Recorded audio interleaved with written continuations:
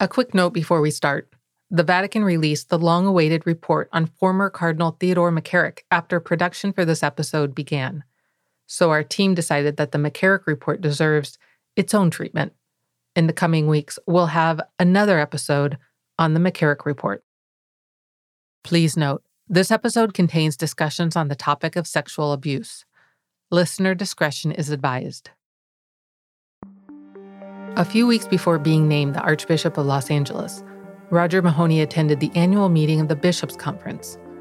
It was 1985.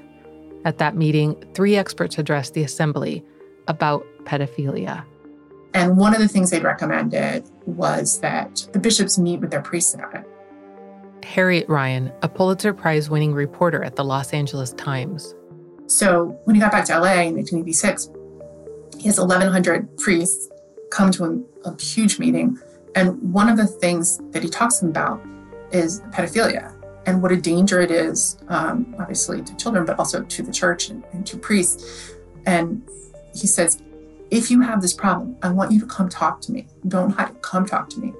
Father Michael Baker was one of the priests in the room. Baker wrote him a letter after the retreat, and he said, during the retreat, you provided us with an invitation to talk to you about a shadow that some of us might have. I would like to take you up on the invitation. Mahony invited Father Baker to the chancery to talk. Baker says that he's molested 2 boys. And Mahony, in that moment, I believe, draws back on that meeting that the conference had, with his fellow bishops. And they said in that conference, make sure you praise the priest for coming forward to you. So he praises Michael Baker and tells him, this is great that you came. You're doing exactly the right thing. And I'm going to get you help, and send him to New Mexico. Baker later said that at the meeting, another person in the meeting had raised the possibility of going to the police, and then Mahony said, no. But we don't know. I mean, Baker's not like the best narrator. So Baker gets sent to New Mexico for treatment. And Mahony, he doesn't know this guy other than that one meeting, but he keeps really close tabs on what's happening in this treatment. Father Baker was not the first priest in Mahony's archdiocese with this kind of history. At that point, Mahony was 2 years into the job and had already had to deal with 9 abusers. Baker is the 9th. So when Baker is done with his treatment and comes back to LA, Mahony says, you're going to resume your priesthood, but no contact with children at all. And he installs him in this parish with a Monsignor who is just a close friend of Mahony's and is considered just like a really good priest. And he tells the priest, keep an eye on him. The archdiocese placed limitations on Baker's ministry, but the priest still found ways to access children. Several of his parishes had elementary schools next to the rectory. In 1996, Baker was caught in his private living quarters with an altar boy. The archdiocese responded by sending Baker on a sabbatical. In 2000, Baker walked into the chancery with a draft lawsuit from 2 brothers who accused him of abusing them consistently since 1986. Both Baker and the archdiocese agreed to settle quickly and quietly. And Mahony agrees to pay more than $1 million to settle this potential lawsuit, but he, again, doesn't go to the police. After the draft lawsuit and the realization that they're going to have to pay more than $1.25 million, Mahony says, you can't be a priest anymore. You can't wear your collar. You can't be in public as a priest. But Baker keeps at it. He's ingratiating himself with families by performing baptisms. And then everybody at the upper levels of the archdiocese realize they've lost control of Baker, that he's molested lots of people, that they have done what they could within their organization to stop him, and nothing is working.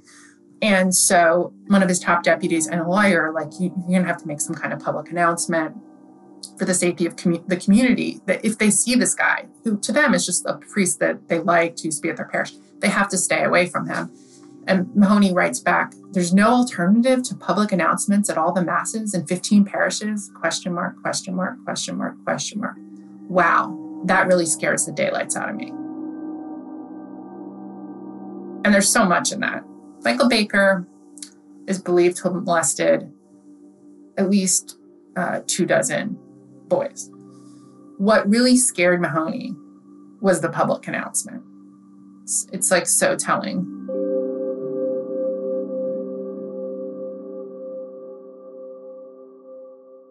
Baker was quietly laicized in 2000, despite the urging of his advisors and in violation of his own archdiocesan policies. Mahoney declined to report Baker to the police or notify parishes where Baker had served. 2 years later, facing a nationwide media firestorm sparked by reports of abuse in Boston, Mahoney finally reported Baker to the police and notified Baker's former parishes.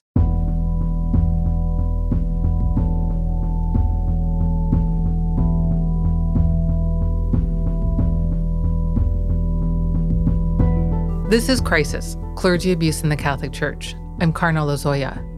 During this whole series, we keep coming back to one issue: bishops' accountability. What consequences have there been for bishops who have shielded abusers?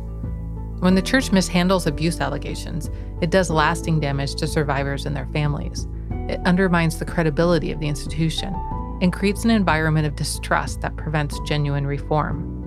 We'll explore more how Cardinal Mahoney addressed the sex abuse crisis in LA and consider whether the church's newest effort to hold bishops accountable, a 2019 document called Vos Estis Lux Mundi, offers the church a way forward.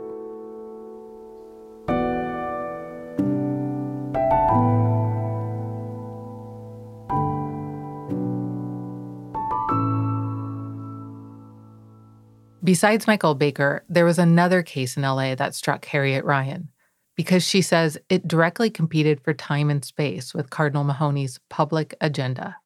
There was a really horrible case in 1988 that I think just kind of crystallizes the Mahoney issue. There was a priest named Nicholas Aguilera Rivera. He was a Mexican priest. He came to LA for 9 months, and it's believed that during that 9-month time, he assaulted 26 children. I mean, it must have been like literally all he was doing the entire time he was here. And it was so bad that it made its way to the police, unlike most of these cases. And Mahoney and his, deputies rightly recognized it as like a really awful situation.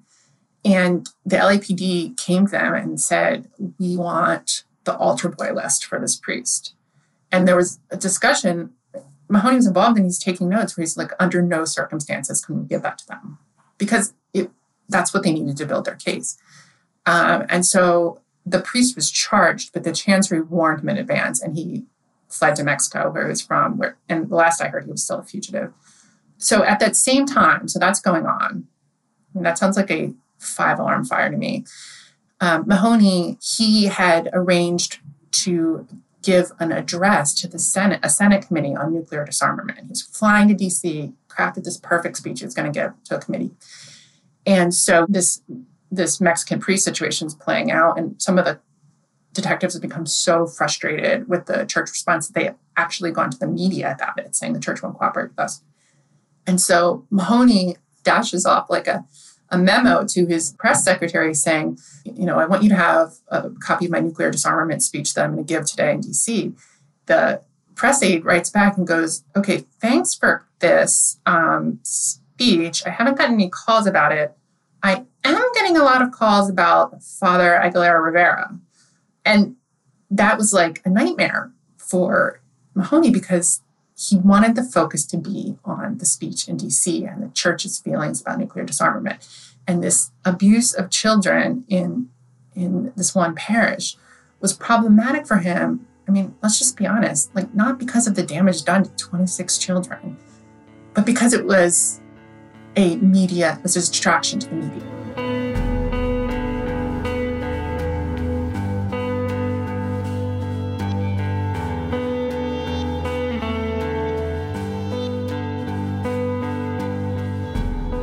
Ryan said that Mahoney loved to be involved in whatever big story was happening in LA and described him as incredibly press savvy. He was always looking at ways that he could get the church and himself out front and center.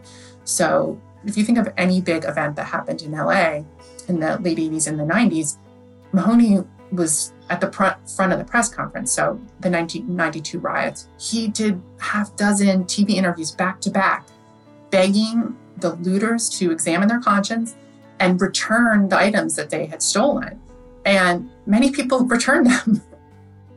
O.J. Simpson, he was always talking about race relations.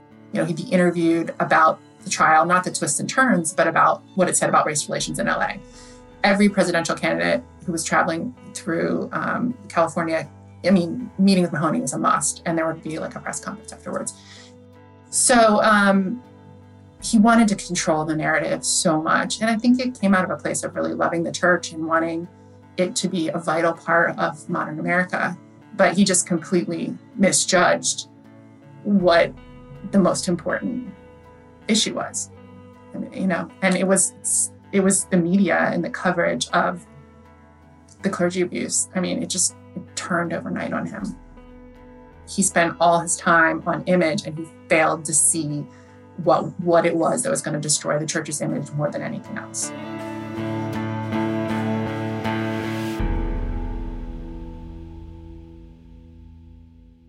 Cardinal Mahoney was the Archbishop of LA from 1985 to 2011, 26 years. That in itself makes him a singular figure. So he was Archbishop for the entire arc of the clergy abuse scandal, from the time that the church was, engaged in active cover-up of molesters, through the public exposure of that, and the outrage from people in the public and the church, until the part where being a priest, being a bishop, was no longer seen as a mark of a moral person, but as someone who should be treated with suspicion. He stayed there that entire time. Ryan believes that Mahoney was singular in another way as well. And the second reason that he is singular is that he took a modern approach to running his organization in terms of record keeping. Mahoney was like, with everything he did, he kept records the way like a publicly traded company does. Like everything was documented, signed off on, memos, kept in neat files. Like he was a sophisticated, intelligent, modern guy, and he was going to run things like a big corporation, and not just say, don't write things down. I guess maybe that's evidence that he didn't think what he was doing was wrong. But his handwriting is literally all over the clergy abuse files. So you can track, he's there for, 3 decades, and you can also track what he's thinking because he's keeping notes on it. He's writing memos about it. Those memos became public in 2013 as a result of a huge settlement between victim survivors and the LA Archdiocese in 2007. 508 victims were paid $660 million, the largest clergy abuse settlement to date. The judge ordered the Archdiocese to publish the personnel records for every priest named in the settlement, 12,000 pages. Mahoney retired in 2011, so it was the new Archbishop of Los Angeles, Jose Gomez, who had to release the files in 2013. In his statement accompanying the release, Gomez called the files brutal and painful reading. He said reading through them was the saddest experience he'd had since becoming Archbishop. The files showed casual references to avoiding police and sending offending priests away for treatment. For the most part, priests who were accused of abuse were not just shuffled to another parish. That didn't really happen. Mahoney confronted the issue head on privately. The private's really important. He met with these men. He sent them to treatment. There were tons of letters back and forth with the priests and their treating counselors and physicians in New Mexico about how their progress was going. He did not want any of this to ever become public. He didn't want the police involved. So I think the failures in LA were a failure to care about the victims, to prioritize the victims. And the second part was just like a commitment to keeping the police away from priests accused of abuse. And there are actually memos from 1986 and 1987 where he's talking to one of his top lieutenants about how, they can avoid the law for these guys, how they can send them to the kind of therapists who are not mandatory reporters, how they can send them out of state and keep them out of state for treatment, but then leave them there. And we had police detectives tell us that They always felt that they were in a foot race when they were investigating a priest because they knew that the chancery would try to get the priest out of the diocese, out of town, out of the country before they could make a case.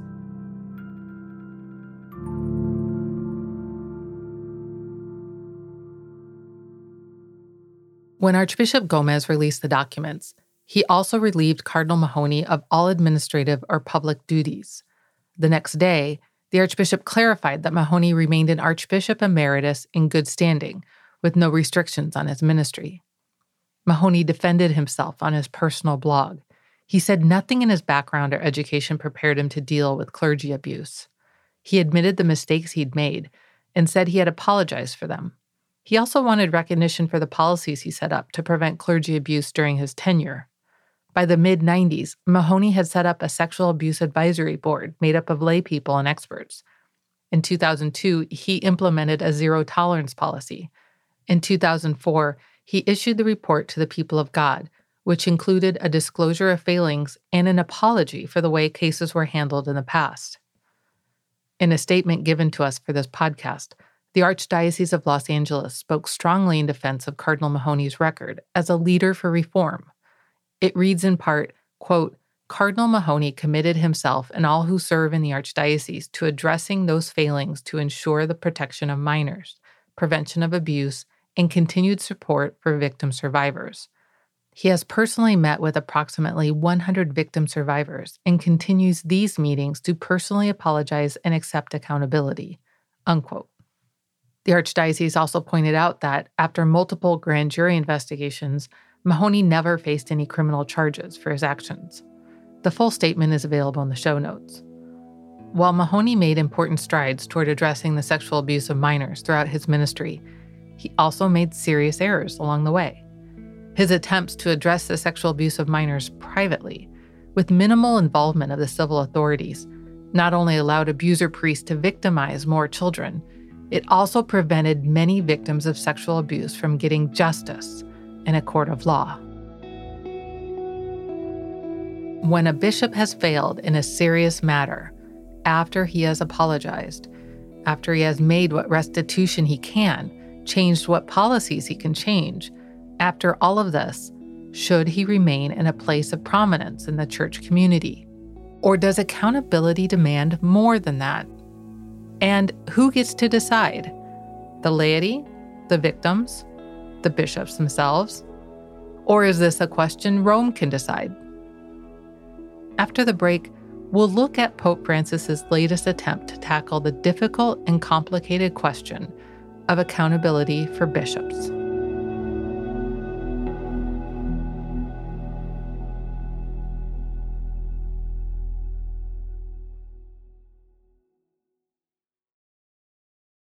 In 2019, Pope Francis issued a document called Vos Estis Lux Mundi, which was meant to get the global church on the same page about how to handle cases of clergy sex abuse. Vos Estis lays out a clear procedure for handling allegations of abuse and cover-up against bishops. It's the Vatican's first attempt at this kind of reform, and it has an expiration date, 2022. The presumption is that it will need to be revised and updated. Vos Estis adopted what is known as the metropolitan model for handling allegations about bishops. A metropolitan is the ranking archbishop in a given geographic region or province. Cardinal Timothy Dolan, for example, is the metropolitan for the province that includes all the dioceses in the state of New York. I'm Archbishop of New York. Now that means there's what we call an ecclesiastical, a church province of New York. There would be the Archdiocese of New York, and then there would be what we call the suffragan dioceses under it. So here in the province of New York, there's the Archdiocese of New York. I'd be called the Metropolitan. And then you got the Bishop of Brooklyn, the Rockville Center, Albany, Syracuse, Rochester, Buffalo, Ogdensburg. I hope I'm not missing any, or I'm going to hear from them. So those would be my suffragan bishops. And a metropolitan has always had an obligation to love, to affirm, and if necessary, to correct the bishops under him. Vos Estis mandates that when an allegation against a bishop in the province comes in, It falls to the Metropolitan to investigate it. The obvious criticism of this model is that it still relies on bishops investigating their brother bishops. So people say, hey, thanks be to God, the bishops are now getting the idea they better start looking after one another too. But secondly, they're reverting to the old boys network that didn't work before. Pre-Dallas, what happened if there was an accusation? Well, the bishop would meet with, 2 or 3 of his trusted priests, and they'd review it and make a decision. So all you had was fat, cigar-smoking, whiskey-drinking, balding Irish bishops who were locked in a smoke-filled room making decisions about their priests. That's the old boys network. That didn't work, and we don't do it anymore. We trust in police, and we trust in review boards. We trust in forensic investigations. That works well. And now we're going back to it in the Metropolitan model. That's a criticism you hear. So what's important, Karna, is this, that we trust others to aid us in the investigation. So that criticism that the Metropolitan model is just a reversion to the old boys network would be valid if we ourselves, by ourselves, judged this. And no archbishop, because metropolitans are archbishops, no archbishop who's sane is going to do that anymore. So while the allegation might come to us, what are we going to do immediately? Well, we're going to say, has this been turned over to the police? Okay, number one. Number two, I better hire an outside, credible, renowned forensic experts to do the investigation. And number three, when the data is gathered after extraordinarily scrupulous investigation, it just doesn't come to me for decision. I would seek the guidance of some experts in canon law, in law enforcement, in psychology, somewhat like we do with the priests, okay?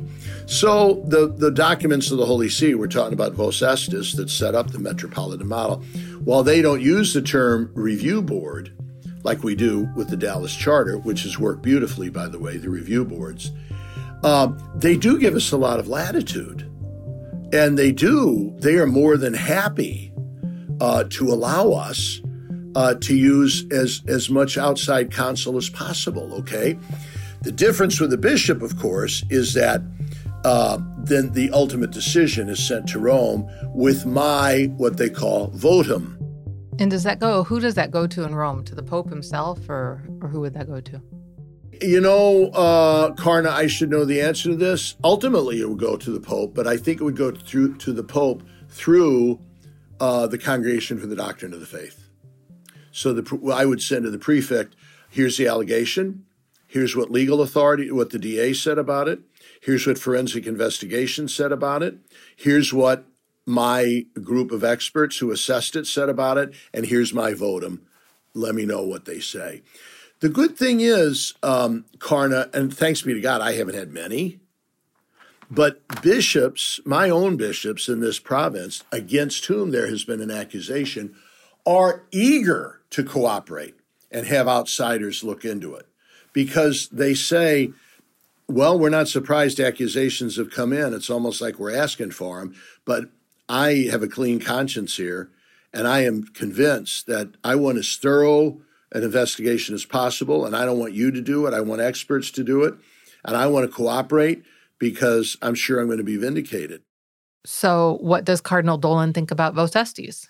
Vos Estis, I think, is a very enlightened document that is a work in progress. Pardon the cliche.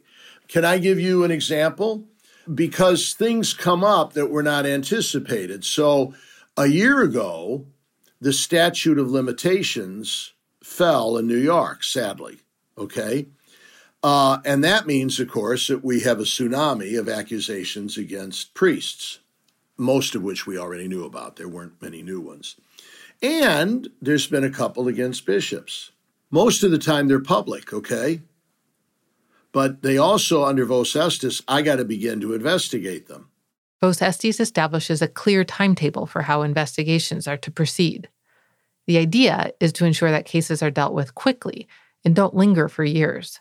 Cardinal Dolan explained why this hasn't always worked in practice.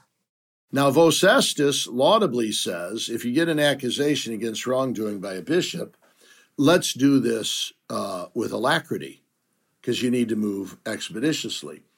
So I write to Rome and I say there's an accusation that has come to me about one of my suffragan bishops of something that he was alleged to have done a half century ago. I know, I will presume you are going to deputize me to investigate it according to Vos Estis, but you must know that it is also a civil case and that there will be civil investigations. And I don't think you'd want me to ignore the results of the civil investigations, right? But I'm saying to the Holy See, am I correct in thinking that it might be wise for us to wait for the results of the civil investigation so that that data would be part of my report to Rome? You see what I'm saying here? Now, that couldn't have been anticipated when Vos Estis came. The Holy See wisely has said to me, Timothy, you got a good point there.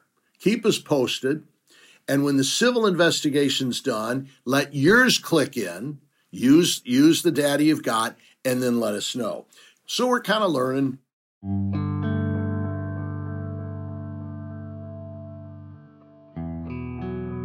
One of the first cases of a bishop mishandling allegations of clergy misconduct post-Vos Estis took place in Cincinnati.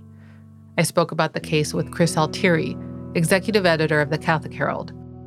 In 2013, Bishop Joseph Binzer received complaints about a priest in the archdiocese named Father Jeff Drew. More complaints came in 2015.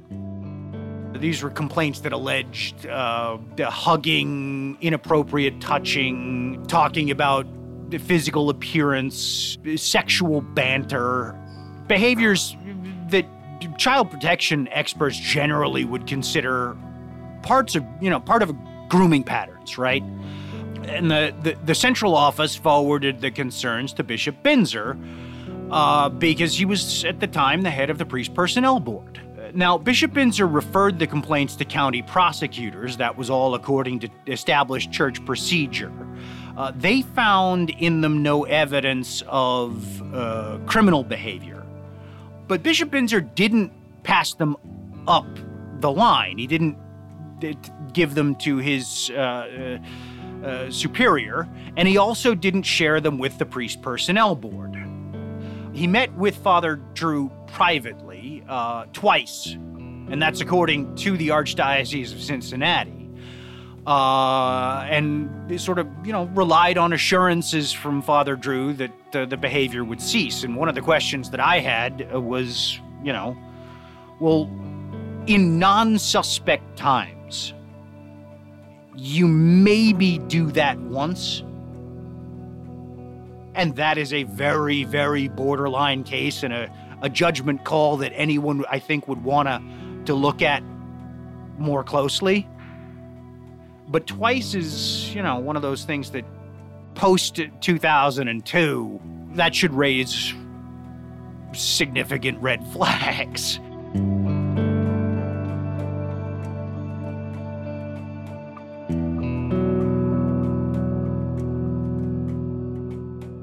Archbishop Dennis Schnurr of Cincinnati learned of the 2013 and 2015 allegations in 2018, shortly after Father Drew started a new assignment.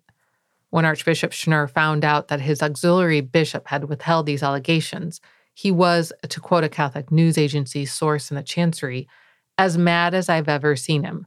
He used words I've never heard him use before.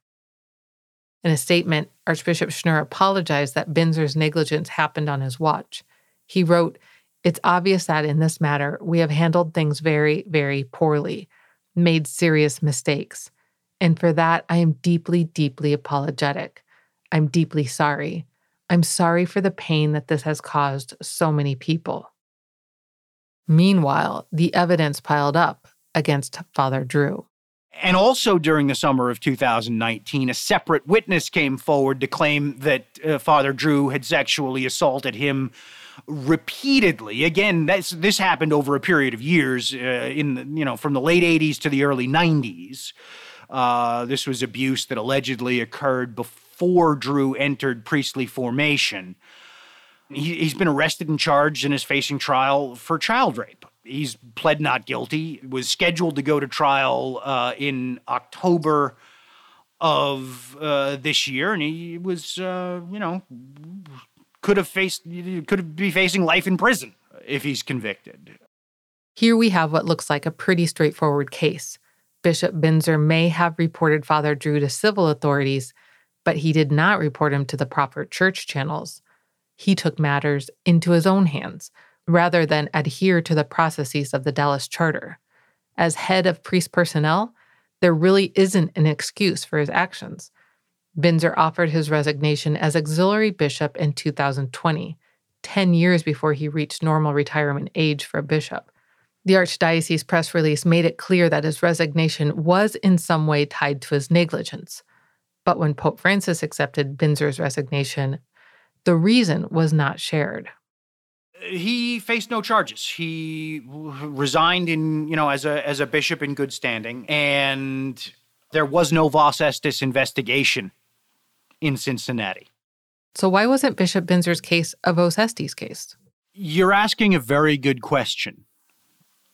I don't know exactly what happened, and nobody knows exactly what happened. And the main reason we don't know exactly what happened is because nobody has taken a look at it. And in the bluntest possible layman's terms, if you don't try and find out what the story is, it'll be real easy not to know what the story is. If you don't ask the uncomfortable questions and not assume that everything is well-intentioned idiocy, and if sometimes that isn't enough to cost a guy his job, then it's tough to see how the culture is able to support any legal framework for investigation and accountability that's put on paper. And if you're not going to try to use your tools that you've given yourself in a place like Cincinnati, when something like this comes to light, I don't know what they're good for. And I think that this has left lots of people shrugging their shoulders.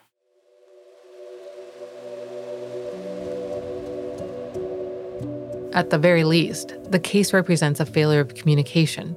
There may be a good reason why Vos Estis wasn't used in Binzer's case, but there hasn't been any attempt to explain why not.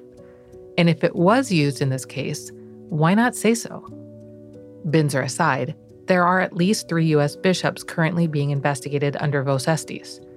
The time limit for the investigations has been exceeded in 2 of them. The first bishop to be officially investigated under the Vos Estis procedure was Bishop Heppner of the Diocese of Crookston in Minnesota. It's been more than 450 days since the investigation was first announced. The lack of transparency in cases like Binzer's, and the delays in cases we know do involve Vos Estis, are an ongoing source of frustration. Vos Estis is intended to provide a way for holding bishops accountable, to serve justice, but also to restore credibility. For Vos Estis to succeed in that regard, it not only needs to be put to work, it must be seen to work. There is generally in the culture of leadership within the church right now, this isn't a technical issue with the law itself. It's something that any law, any shape that it's given, any paper reform will have to reckon with. And that is that, within the clerical culture generally, and especially in the higher ranks of the clergy, there is a cultivation of the art of not knowing and not making trouble and staying off the radar of the guys who are above you.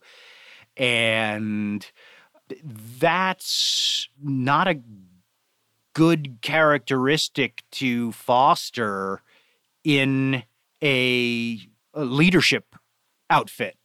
in a leadership class. The very name of the office that bishops hold, the bishop, an English word that comes from the Greek word episkopos, it means overseer.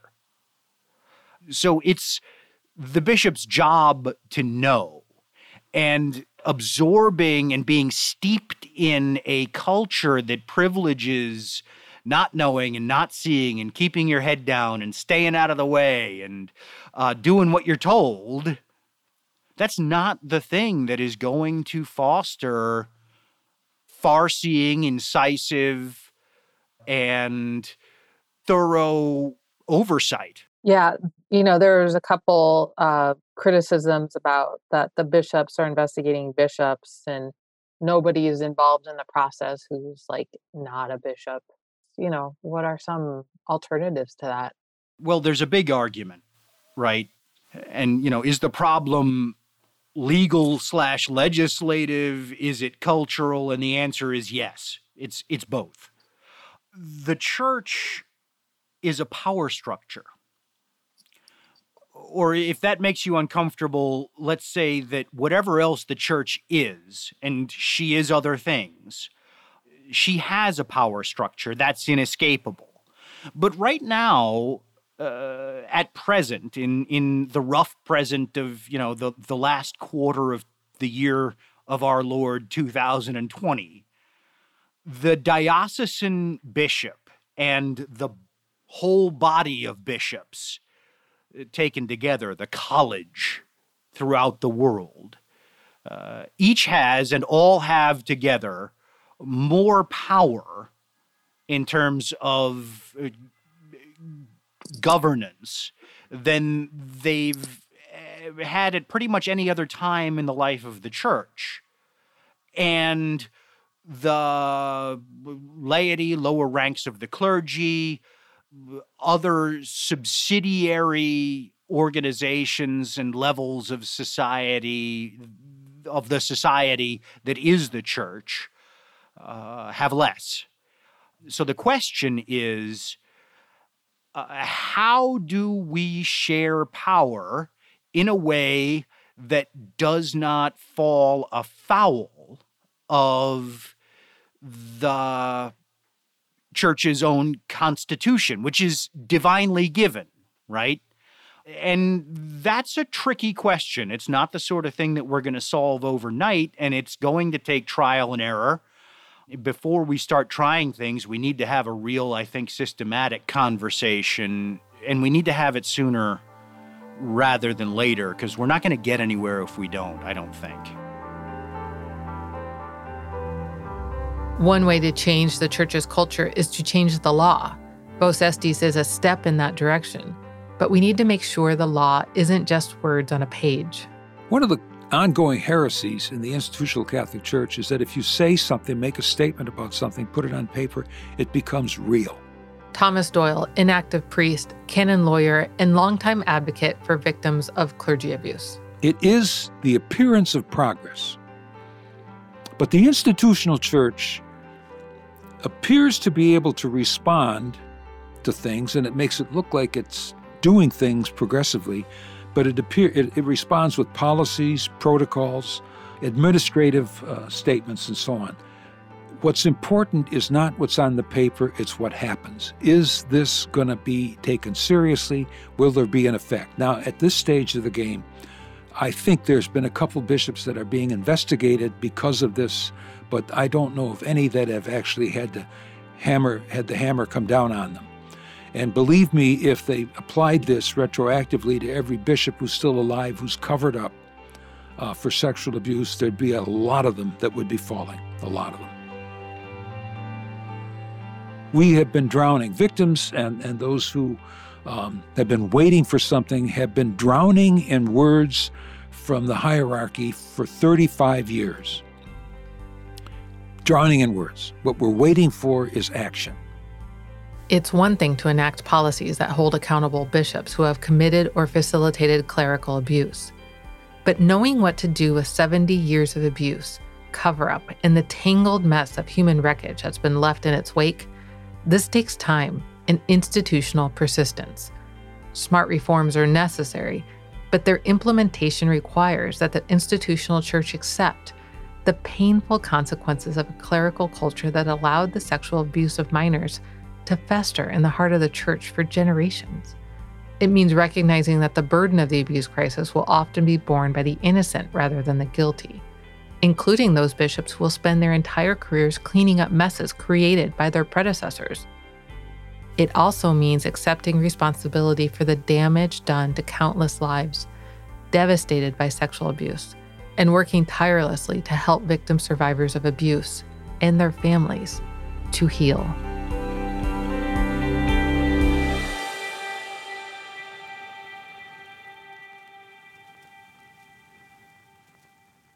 Next time on Crisis, the McCarrick Report. For our final episode in this series, we'll sit down with Ed Condon of the Catholic News Agency and Stephen White, Executive Director of the Catholic Project, to discuss this unprecedented report on the rise and fall of Theodore McCarrick.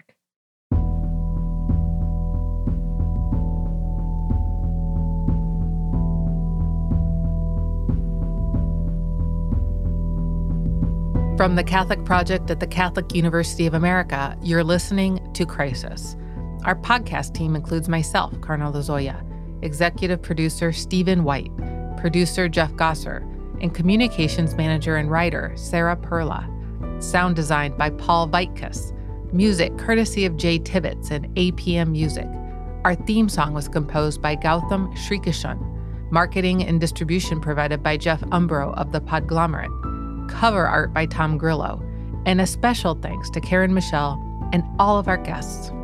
For an episode guide or for more information about the Catholic Project, go to thecatholicproject.org. If you've been sexually assaulted, you can receive confidential support 24/7 through the National Sexual Assault Hotline at 1-800-656-HOPE. That's 1-800-656-4673. If the abuse is related to the Catholic Church, you can also contact your diocese's Victim Assistance Coordinator. Contact information for each diocese is available at usccb.org/VAC.